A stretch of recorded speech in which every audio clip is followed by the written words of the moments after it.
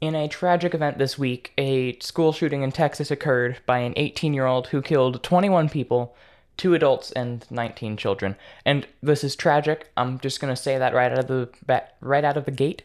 I feel horrible for these families. I've been praying for them. I hope you are too. But I can't just keep saying that. I don't want to sound like a broken record. That's not going to make for a great segment.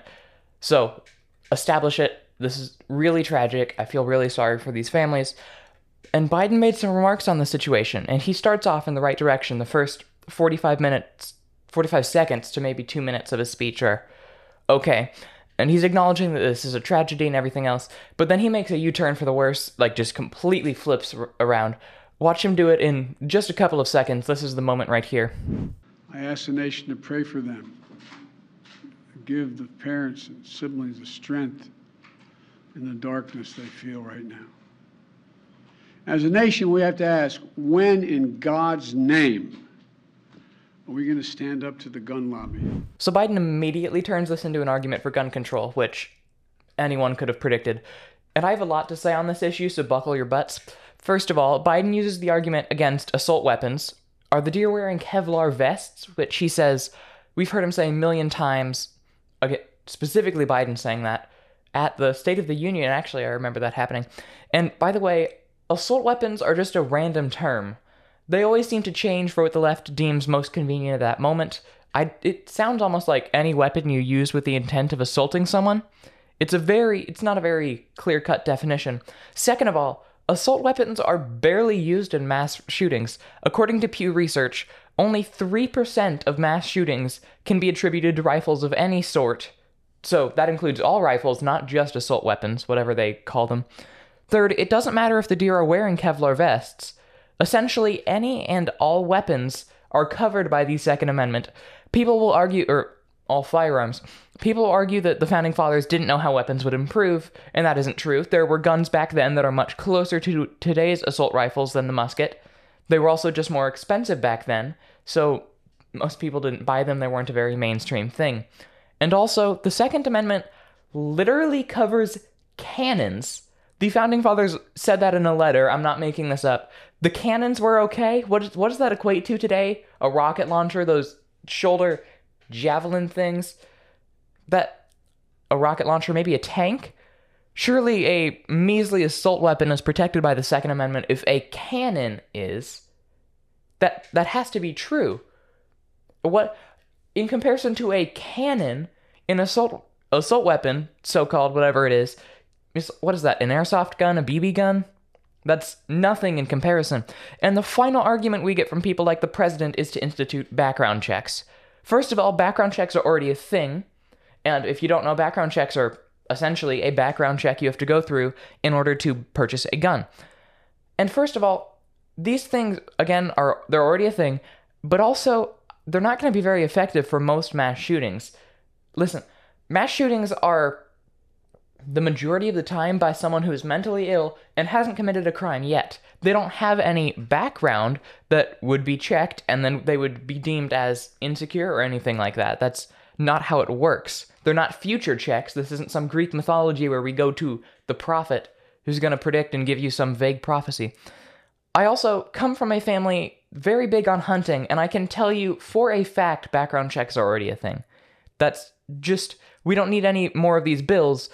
And if this already exists, I'm pretty sure the people writing these bills know that, so what else is in these bills? We shouldn't be voting for these things. And also, I want to take a look at gun-free zones around schools, and these sound good. Like, for a very long time, I had thought, oh, that's a good idea. But then when you think about it, do you think these zones are stopping criminals? They see the stupid 1-foot sign and think, oh, maybe I should change my ways. They're typically mentally ill and fairly set in their plan. A sign isn't going to stop them, let alone 3 signs around the fence. All these gun-free zones do is hurt law-abiding citizens, because these mass shooters aren't going to be law-abiding citizens. They're already about to shoot 21 people. They don't care about a sign. The law-abiding citizens respect the law, so they don't carry guns on campus because of the gun-free zone. This could apply to teachers or any school staff. They don't have a weapon to defend themselves, which could save countless lives. I'd rather you give your secretaries concealed carries and they can shoot the people when they walk in, as opposed to them shooting 19 children and 2 adults. That's just not how it should work. Really, just hire a few people, or even give a bit of your existing staff firearm training, and lives are saved. Because again, those 2 adults that were shot, not to minimize the tragic loss of life, but maybe some of this could have been prevented if the schools were to allow them to have guns, or to allow other staff to have guns. So eventually, a single Border Patrol agent arrived and killed the shooter, and he's a hero, of course. Let's get to the weekly news. Only one headline this week. Just looking, we spent a while on that gun control school shooting thing. Speaking of heroes, a 2-year-old allegedly stole his mom's phone and ordered 31 McDonald's cheeseburgers from DoorDash. They were able to give away cheeseburgers to the family, the best ones on the planet because they're McDonald's, and it was great. Apparently, he also managed to leave a 25% tip. And this kid, assuming this is all true, is an absolute hero. Not quite on the same level as that Border Patrol agent, but I mean, they were able to give away a bunch of hamburgers to a pregnant birthing person. But he is a hero among the 2-year-olds. Alright, I know that was short. Let's get to the worst of the week. It's also kind of long. I'm not quite sure who specifically is the worst in this situation. Maybe I'll let you determine for yourself. So, there was this video in another video I watched a little while ago about this, I believe it is a trans man. Is that what it is? Honestly, I have no idea at this point. So I think that means they're a woman, like an actual biological woman, and they were giving a interesting speech, a video, about trying to debunk Matt Walsh's What is a Woman trailer. And it didn't go exactly well. His entire arguments are predicated on not fake data, he made a few things up, but then also fringe journalists and journals that don't actually use a lot of scientific evidence. Most of the time he just says things like, I disagree, or that's transphobic, because that's all these people can say these days to defend their arguments such as they are. Once, when Matt Walsh was discussing Lupron, a quote-unquote reversible puberty blocker that is also just happens to be used to chemically castrate sex offenders, the interviewee just ended the discussion, just I don't think we need to have this anymore. As soon as the incriminating evidence comes out, she's done. Here's this, again, I think it's a woman's response to this. Take a look. You know what? I'm not sure that we should continue with this interview. So you don't want to talk about the drugs that you give to kids, or? I'm taking a guess that person just didn't want to put up with the bull questions anymore. Do you actually think she gave up on the questions? This is a chance for that person to completely humiliate Matt and his entire position. And that by doing so, ignoring the bad questions, she humiliated herself. Does that seem like a good thing in comparison with putting up with questions? I'm pretty sure she just didn't have the ability to, I don't know, defend her arguments.